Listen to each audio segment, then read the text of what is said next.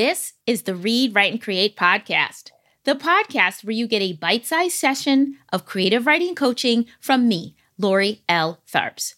I'm an award-winning author of both fiction and nonfiction, a journalist, and a former college professor.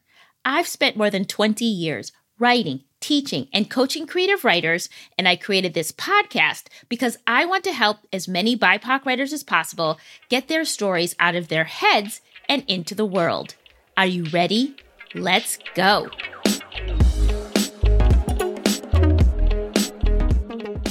Welcome to Season 3 of the Read, Write, and Create podcast. Happy 2024! Happy Black History Month! I'm just happy to be back here on the mic, bringing you more pep talks and inspiring interviews with literary legends. And speaking of literary legends, today on episode 23 of the podcast, I am honored to have as my guest New York Times bestselling author Tia Williams. Tia is the author of both YA titles and adult fiction. She wrote the best-selling debut novel, The Accidental Diva, and penned 2 young adult novels right after, It Chicks and 16 Candles. Her award-winning novel, The Perfect Find, is currently a Netflix movie starring Gabrielle Union, which many of you have probably seen. Her next novel, 7 Days in June, was a New York Times bestseller and a Reese Witherspoon Book Club pick. And now her new novel, A Love Song for Ricki, Wilde, is about to hit store shelves on February 6, 2024. In addition to being a prolific writer of contemporary fiction, Tia had a 15-year career as a beauty editor for magazines like Elle, Glamour, Lucky, Teen People, and Essence. And then she went on to have a second career as executive editorial director at the Estee Lauder companies. Currently, Tia lives in Brooklyn with her daughter and husband. During our conversation, Tia and I talk about how everything that glitters is definitely not gold in the publishing industry, even when you experience as much success as Tia has had in her writing career. When we sit down and talk, Tia really opens up honestly about the obstacles she faced getting her second adult novel published, even after the success of her former titles. She tells us what race had to do with it, and most importantly, how and why she never gave up on her writing dreams. We also talk about the fun and not so fun parts about writing romance, how to write a good sex scene, and why BIPOC writers should not feel obligated to center trauma in their stories. You guys, this is truly a juicy, delicious conversation about race, romance, and keeping it real. So, let's get right to it.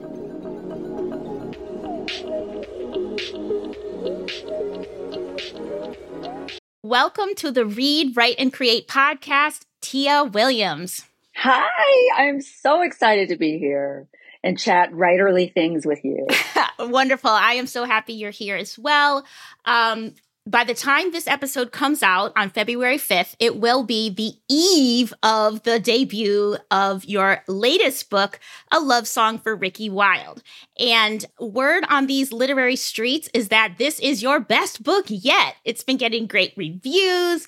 I know that it got a starred review in Booklist, Library Journal, and Publishers Weekly. Publishers Weekly is calling Ricki Wilde, and I quote, a gorgeous, transportive love letter to the Harlem Renaissance. I know it's also been on a bunch of most anticipated reads for 2024. So before we get into everything else, how are you feeling about Ricki Wilde coming into the world? It's kind of surreal because when the idea came to me, it was so different than anything I'd ever done that I was nervous to tell my agent. I was like, this sounds wild for me to be writing. I mean, yes, it's still like a big, passionate, very steamy love story, but it has magical realism elements.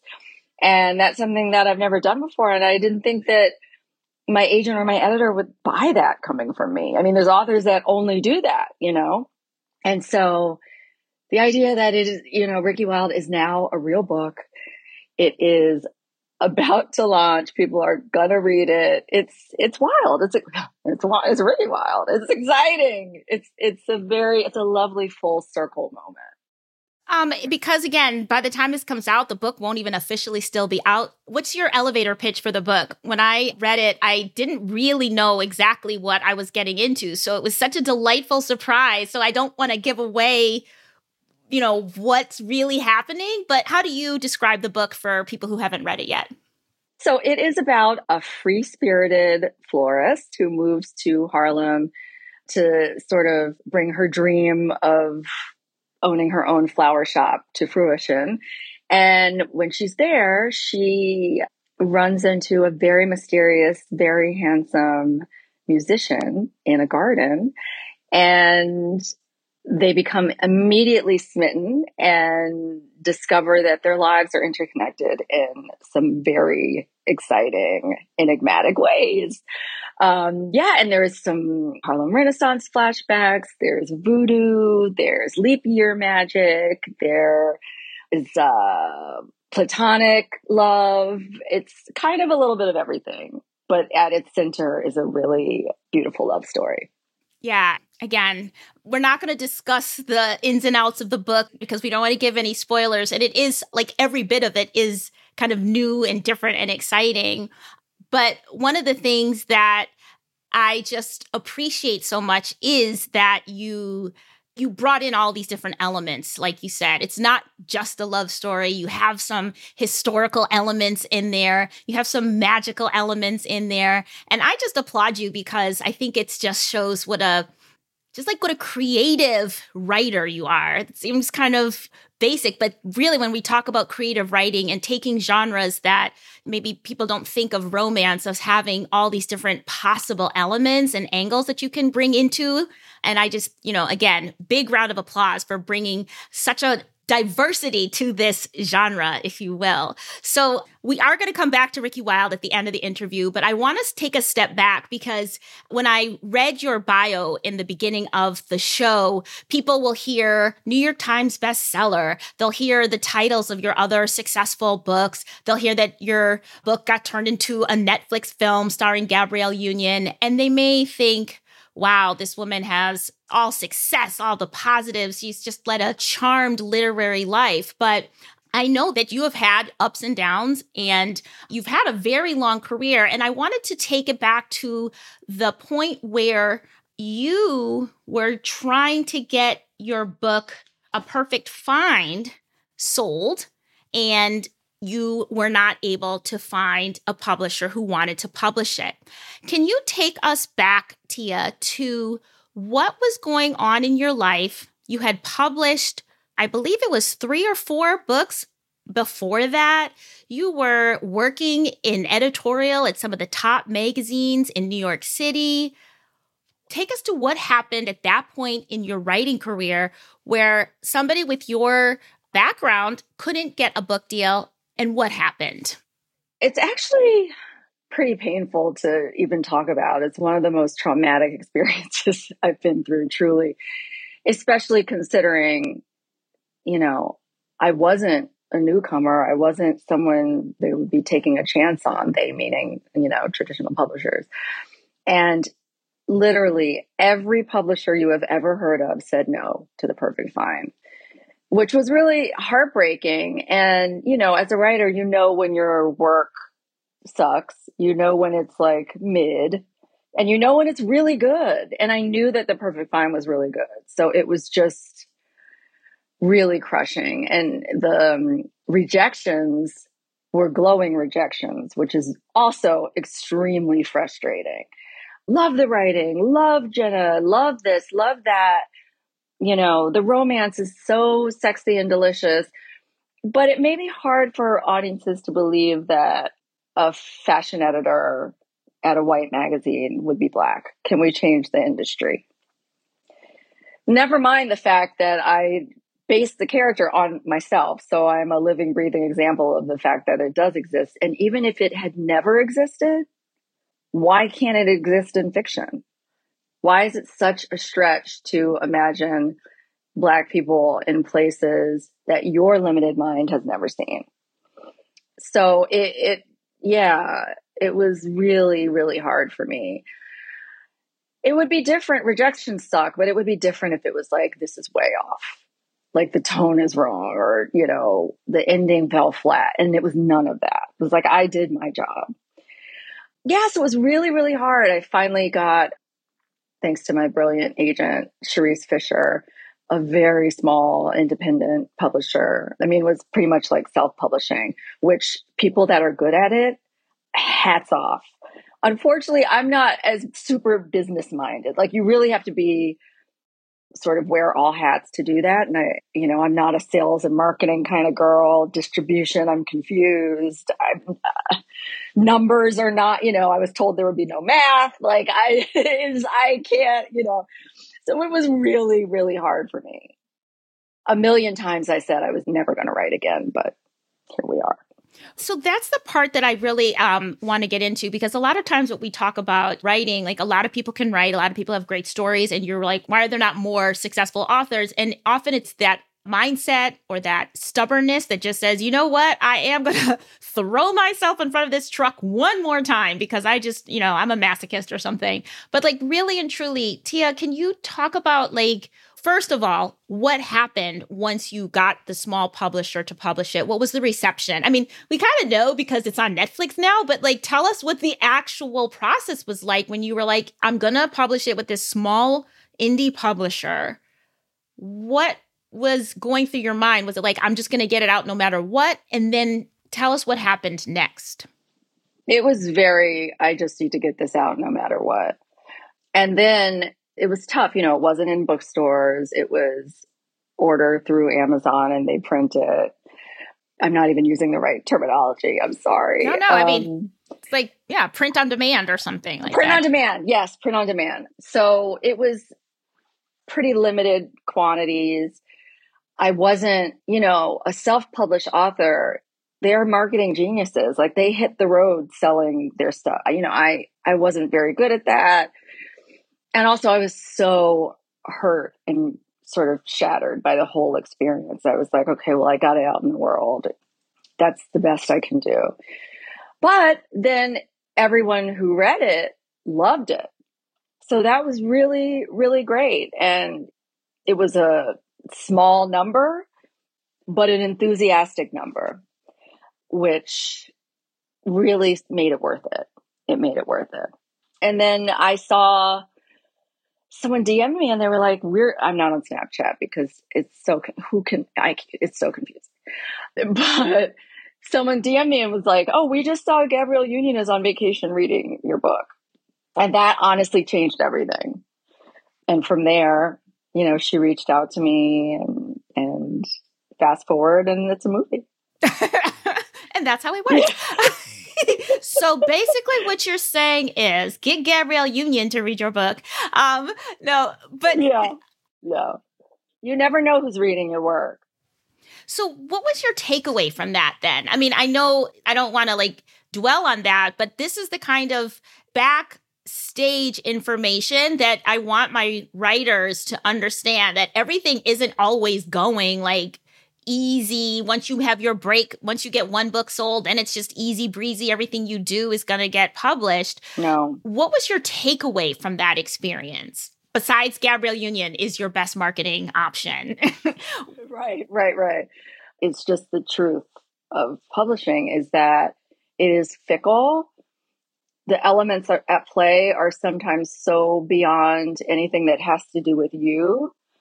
Maybe the publisher you're pitching already has 2 Black female voices and they feel like that's enough for their 2027 lineup. You know what I mean? Maybe your sci-fi romance is really good, but they have a Taiwanese American author also doing a sci-fi romance and they can't have 2 people of color publishing in the same genre. It's a really, really fickle industry. And these days it's very trend driven. Unfortunately in 2020, there were all these promises made about diversity and equality in publishing and all of that. And the landscape has gotten a lot more diverse, but it's deeper than publishing a Black author. It's, are you going to support this author? Are you going to build their career? Are you going to put marketing dollars behind it? Where are they going to be in the bookstore location wise? So all of these things are outside of your control. All you can really focus on is the work. That's it. And that's what I did with The Perfect Fine. I tried to make it the best I could do. I feel like it was the best writing I could do at that time. I'm really proud of it. And the rest of it wasn't up to me, unfortunately. And it was the last time that my ego was involved in any of this. What I take away from that is, like you said, it's like really the only thing you can do is do the work. But I'm wondering if you feel that today, because I feel like self-publishing, more indie publishers, smaller publishing houses, I feel like there's more of them, even if they're not necessarily as well known. Do you feel like there's more agency for individual authors in today's publishing climate than maybe there were even maybe 4 or 5 years ago? Yes, I actually spoke too soon. I should give a caveat. Unless you want to be a self-published author and take all of that into your own hands, which a lot of people feel much more comfortable doing than trying to fuck around with traditional publishers. Like I said before, I have the utmost respect for people who do that. I don't have the right skill sets to do it myself. And I also have, a disability. I have chronic migraines. I have pain every day. So I'm limited in what I can pull off. So for me, getting rejected by all the traditional publishers is a massive blow because that's really my only way to do this. But that's my limitation. If you can see yourself self-publishing, do that. You have control over everything. It all depends on you, for better or worse. So that is a great option. And there are so many resources now. My first book was published in 2004, and self-publishing was a Kinko's affair. Honestly, I don't know, Staples, it was tough. Now there's entire programs, there's apps, there's designers for hire, editors for hire, packagers, it's all there for you. So you don't have to live and die by the whims of big, scary traditional publishing. Yeah, and I was going to ask you this question later, but I think you kind of brought it up now. So let's just get it over with before we jump a little bit more into writing romance. But the idea that The Perfect Fine, that some of the rejections were coming because they could not believe a Black person could be in the fashion industry. And mind you, we're not talking about 1997, right? When was this? Was this 2015. 2015. Yeah. So I'm just wondering, you write contemporary women's fiction, romance, contemporary stories where, main characters are New Yorkers, they're women, they're Black women. How do you feel like your work fits into, bear me out, the canon of Black literature? In other words, do you have some sense of how important your work is to balance what I call Black trauma fiction, the modern, I hope I don't get dinged, but I'm going to just say it, modern slave narratives, that's the real Black literature? I am of the mindset that we need all the Black stories. And I see the lack of being able to visualize a Black fashion editor is more impetus for people to write more stories like you do. How do you contextualize the work you do as an author of color? Growing up, I never saw myself as a symbol of oppression or any other Black person I knew. And I just can't write through that lens at all. It's not for me. It doesn't inspire me. Wading through Black trauma is a real downer, to be quite honest, I bought tickets for Till with no intention of seeing it. I bought tickets because I wanted to support, but why do I need to go through that? Even The Color Purple, I did the same thing. For me, it is upsetting to see women be so emotionally and physically abused. To me, that seeing us like that, it isn't uplifting or inspiring. Maybe I read The Color Purple too young. Yes, I was 8 years old and it traumatized the living hell out of me. Yes. It was not a musical at the time. It was, Alice was not playing games with us in that book. So this is definitely my own personal journey, but I don't want to put myself through that psychic work. It's hard enough. So that's not the media I seek out, and it's not what I write. It's just not for me, but it is for other people, and that's fine too. That's what's great about our diverse landscape. And that's also why we need to have all these different stories so that there's not just one type of story being told. And I think that's just so important for my writers of different ethnic backgrounds, because there's such that feeling of responsibility. But even if it's an internal responsibility and you're wondering, like, should I be writing about, my people coming over from this country, or should I be talking about my enslaved ancestors? And even if you can get over that, but then you face a publishing industry that's like, why is there not more trauma in this Black girl's life? Like, I can't see it. It's hard. But that's why I want to bring up the idea that this work, this fun, flirty, loving stories are just as necessary, if not more so, because we have to push twice as hard for publishing industry and others to recognize that we deserve these stories as well. Which brings me to my next question, actually. Do you categorize yourself as a romance writer? Do you call yourself writing in any particular genre? How do you feel about that label? Well, I am categorized as a romance author, so I am romance identified.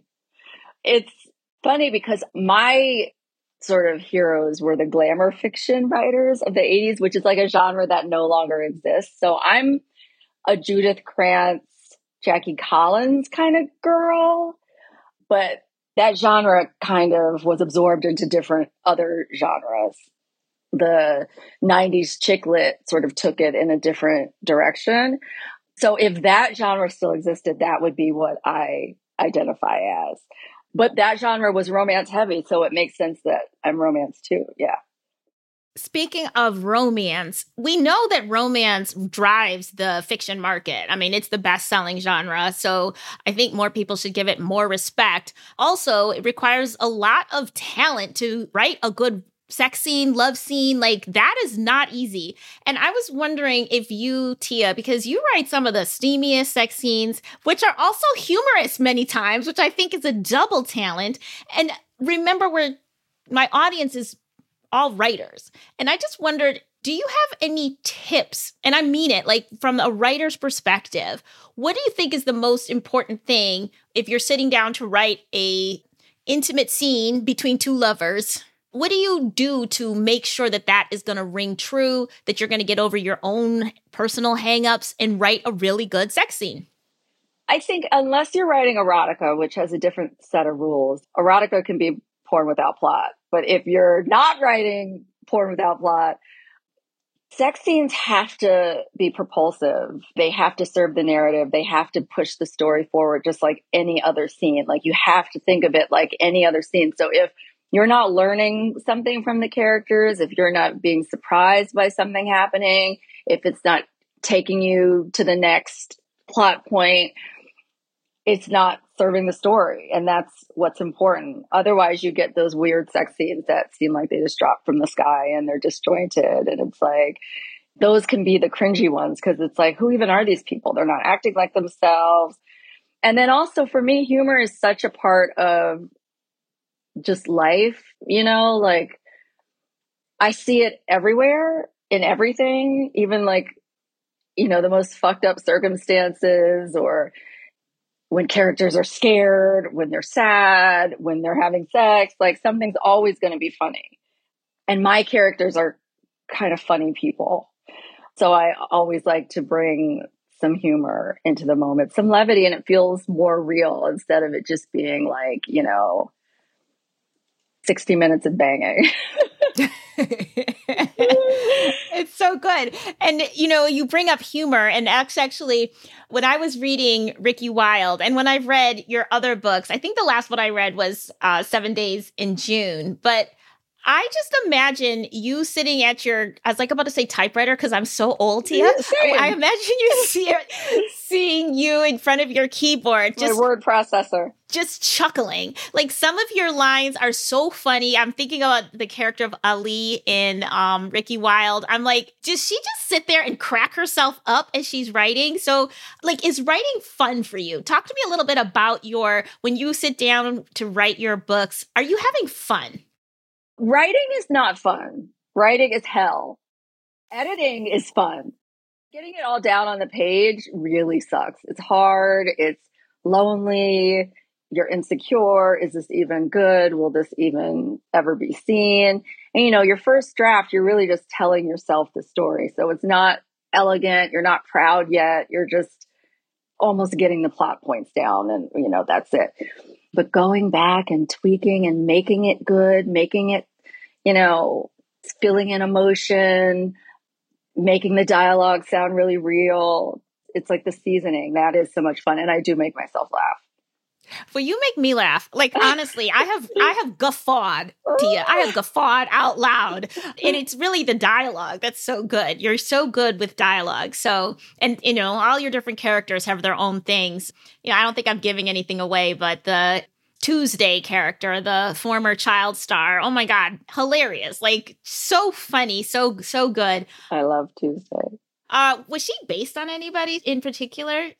No, but I'm just a huge Hollywood memoir head. So I've read them all. And like my dissertation would be child stars in Hollywood. Like I am obsessed. They are always the darkest, craziest stories. And I just cannot believe such madness happens right before our very eyes, So she's based on like a lot of the child star memoirs and biographies I've read. But also, when I was in the middle of writing Ricki Wilde, Jeanette McClurdy came out with her book, I'm Glad My Mom Died, or something like that. And she was like a horrible stage mom. Jeanette McClurdy was a Nickelodeon or Disney actor. And I was really inspired by kind of the struggles she went through in her career. One of the things the words for me and we're talking about in our writing community this year is discipline. Like, really, what does it mean to be disciplined in your writing? You can really want to write. You can say you're going to write, but there's a level of discipline that has to happen for you to obviously complete a book, right? And I just wondered how you get through writing. You said it's horrible, it's hell, right? Like that first part. What is your kind of mindset tricks, things you do to make sure that you can stay disciplined to get your projects out? And again, reminding everybody how many books you've actually completed. So this is a lifetime. And this is multiple books, multiple years, having a job, having a chronic pain disability, having a child. What is your strategy for staying disciplined to your craft?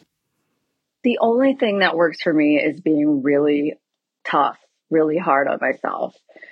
I was recently talking to another Black female author about what her strategy is for actually completing writing. And it was very, I'm kind to myself, self-care, give myself breaks, build in carrots to dangle, like a spa trip or this or that.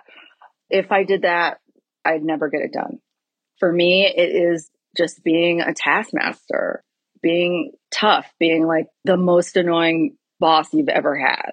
And I just make myself do it. And there's nothing to it but to do it. Like you just have to. And the thing is, I hear people say like, oh, I've always really wanted to write. When do you find the time? And the thing is, there's never enough time, but people find enough time to do what they want to do. There's people that get up at 4 a.m. and run every day.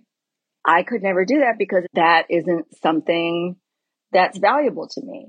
Writing is valuable to me. So you have to make it the most important thing. You just have to do it. It's hard. Whenever I'm asked this question, I feel like my answer is so lacking because there's no getting around it. You just have to sit down and do it. Yeah, I mean, I like to do episodes where we talk about our literary ancestors and what writing lessons can we take from them. And my first episode was on Phyllis Wheatley, who was enslaved when she wrote her first book. So I'm like, listen, if this woman is taking care of her sickly children, cleaning other people's chamber pots, and is a slave, and she can write, you can find the time to write. I mean, there is no ideal time. So no, I mean, there isn't a like, well, this is how you get discipline. This is how you get it done. It's truly a mindset thing. And if the mindset is you just have to do it, then you just have to do it. And I ask all of the writers that come on, like, what is it? And it's pretty much always the same answer. Although some people might have a technique, like your friend, they reward themselves for doing it, whatever it might be. But the other thing about having discipline in this writing game is like the idea of staying with it and adjusting to all of the changes in the industry requires a certain level of discipline, meaning like you're still here. And you've been through, I think I heard you on another podcast talking about, when you first published, I think social media wasn't a thing. And now we've lived through the most transformative 10 to 15 years, right? Like going from no social media to now you can't necessarily even get a book deal without your platform. Like how many followers do you have? In addition to actually writing the books, Tia, what do you do to let people know about your work? Like, what is the additional work that is required in your mind in terms of being a writer besides actually doing the writing? You shouldn't have to do anything besides the writing. But here we are. So for me, just my personal story, I'm 48 years old. I've been in this business for 25 years. So I have tons of bylines. I was, my primary career was as a beauty editor at magazines. So I was a journalist for a really long time. So there was always examples of other writing that I had. And I think that was really important. Until last year, I was working as a beauty writer. So I think that really helped me that I had other writing for people to look at. I got to a place where I couldn't do both anymore, but I definitely think if you're starting out, it helps to write a lot, and if you're not writing for a publication, write Medium, Substack, I think it's a really good way to, first of all, practice, but also show the world your gift in different ways. And I noticed you are going on a whirlwind tour for Ricki Wilde. Like you're going to be in a lot of different cities. And that made me very excited because the book tour has kind of, because of COVID, obviously, the idea of doing in-person events. So when I saw like your tour schedule, I was like, oh, she's going to all these different places. But I also noticed that some of those are not just like, I'm going to a bookstore. You're going to events, you're going to conferences and all these different things. How much of that do you take part in figuring out where you want to go? And how much is that a publicist handling that for you? It's really a publicist. Yeah, because I don't have connections at these festivals or, it's the publisher and the publicist that really helps with that, like pitching your work to all these different conferences and festivals and things like that. So that's a huge help, having a publisher behind me pitching me to these places. And that's obviously one of those things where it's like, when we were talking before about how sometimes you just want to go self-publishing because you don't have to deal with, the level of all kinds of things that we know about. But on the flip side, if you have a publisher who really does believe in you, they can make the difference between your book being seen by 2 people versus having it seen by 2 million people. So that's obviously huge. All right. So we're winding down now. And now we have some fun questions. If you didn't think these other questions were already super fun, but. Okay. So my first question is, do you have any writing rituals? Do you light candles? Do you eat Twizzlers? Is there a lucky rabbit's foot by your desk? Is there anything that you do in terms of setting up yourself when you're about to sit down and write? Any rituals that you have to get you in the mood? Reese's Pieces. If I'm at the end of a book, I like Nutter Butters, but I save them till the end because it is a very special treat. I can't have my feet on the floor. My feet aren't on the floor right now. They're up in the chair. For some reason, I'm either curled up on the couch or I'm curled up in my special chair. And yeah, I think that's it. Reese's Pieces are really important. Oh, and the Real Housewives of whatever city. is usually on TV as my audio wallpaper, I like to call it. Really? You can have that on while you're writing? Yeah. I need to have it on. The thing is, I can't put on a show that I'm super invested in or an episode of something that I haven't seen before. It has to be something I've seen 1,000 times so that I'm not really listening. But I've known these people for 15 years now, watching their antics. And so it just feels calming to have them arguing like banshees in the background. Very interesting. Very interesting. I love this. I love hearing how other writers do their work. And I'm just curious about those Reese's Pieces. Do you just have a big bowl and you're just eating them? Or do you like say to yourself, when you write a good sentence or when you finish a page, you can have a Reese's Pieces? Or are they just there for you to munch on as you're writing? They're there for me to munch on, but they stay in the box because like I will eat the whole, if I pour them out into a bowl, I'll eat all of them in 5 minutes and be extremely nauseous. So I have to be careful with myself. Yeah, I have to be careful with candy because I try to do that as a reward, kind of like your friend. I like as a reward, like my dangling carrot. I'm like, get to the end of this page and you can eat those licorice whips. I'm a red licorice whips kind of person. I tell myself, because they're fat free, that sounds like you can eat as many of those per page, but I just eat all of them. I don't know who I think I'm fooling. So, all right. So we have peanut butter candy, it seems, and cookies is kind of a thing for you. All right. And no feet on the floor. Okay. No feet on the, is there like a spiritual thing about that? Or is it just like you just don't comfortable? It's just uncomfortable. No, I have to fold up. I have to be folded up. I can't be long. I have to be short. Okay. Everybody get that. Fold yourselves up. Okay. Like a pretzel. Mm-hmm. Okay, good. All right. The second question is, if you had to give an aspiring BIPOC romance writer a piece of advice, if they are, let's say, trying to break into this field, it can be specific writing advice, or it could be like longevity advice. Like, this is how you're going to make a name for yourself and stay in the game. Your choice. What would you say? Specifically for a BIPOC writer. Don't follow trends. Don't try to follow what you think the audience is going to want from you. Because more often than not, you're wrong. By the time your book comes out, it'll be 5 trends ahead of what you were trying to follow when you started writing.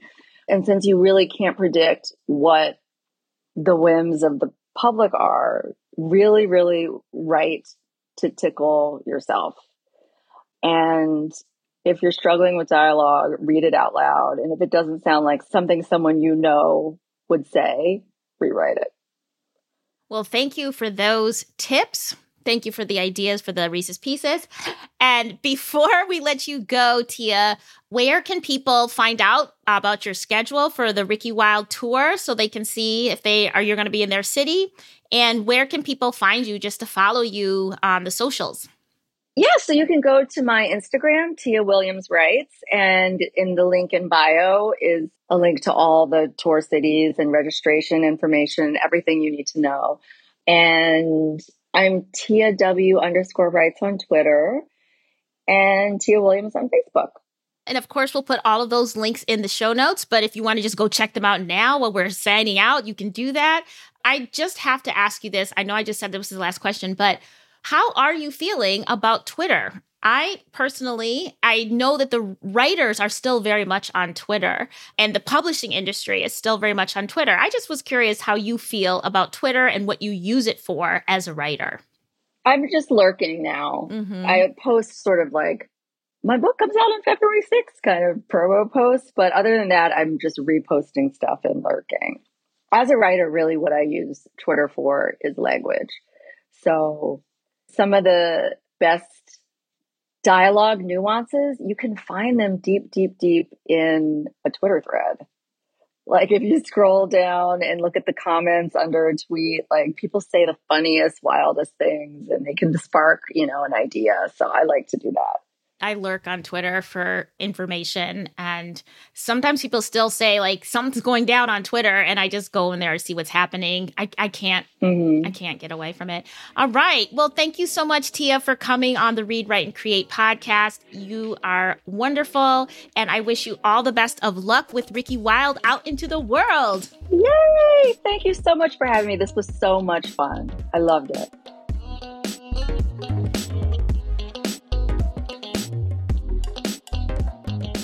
All right. Was that a great interview or what? I love Tia so much. I just love her honesty and I love her energy and I just love her appreciation for telling good, juicy, romantic stories with interesting characters who are from BIPOC backgrounds. And I really think that her story with the things that she experienced and that she never gave up her true passion for writing and writing the kinds of stories that she wanted to write can be really inspirational to all of you out there who would also like to write contemporary fiction or even romance with BIPOC characters. Here are some key takeaways from our conversation. 1. The publishing industry is fickle and sometimes racist. So keep your ego out of the rejection process and focus only on doing your best work. 2. Even if you get 1,000 no's, remember, you only need one yes to get your book out into the world. And you never know if Gabrielle Union might read it and change your life. Number 3, the most important thing to remember about writing a good sex scene is that just like any other scene, it has to move the story forward. Number 4, sometimes you just have to be a taskmaster in order to get the work done. There is no secret other than forcing yourself to sit down and write. And 5, writing is hell, but editing is fun. All right, you guys, don't forget that Tia's book, A Love Song for Ricki Wilde, debuts tomorrow. If you're listening to this in real time, that's February 6, 2024.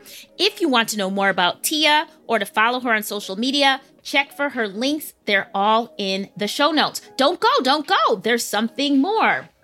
We would not be the best literary podcast on the internet if we didn't provide an opportunity for one of you lucky listeners to win a free copy of Ricki Wilde.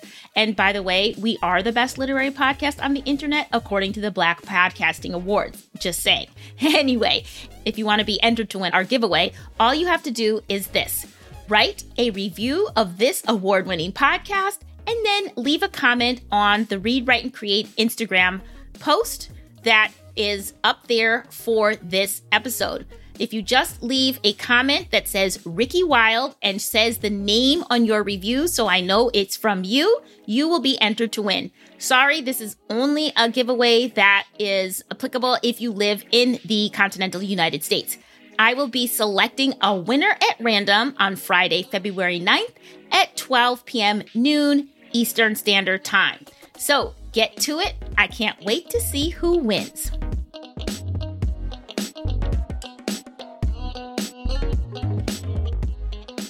Thank you so much for listening to this podcast.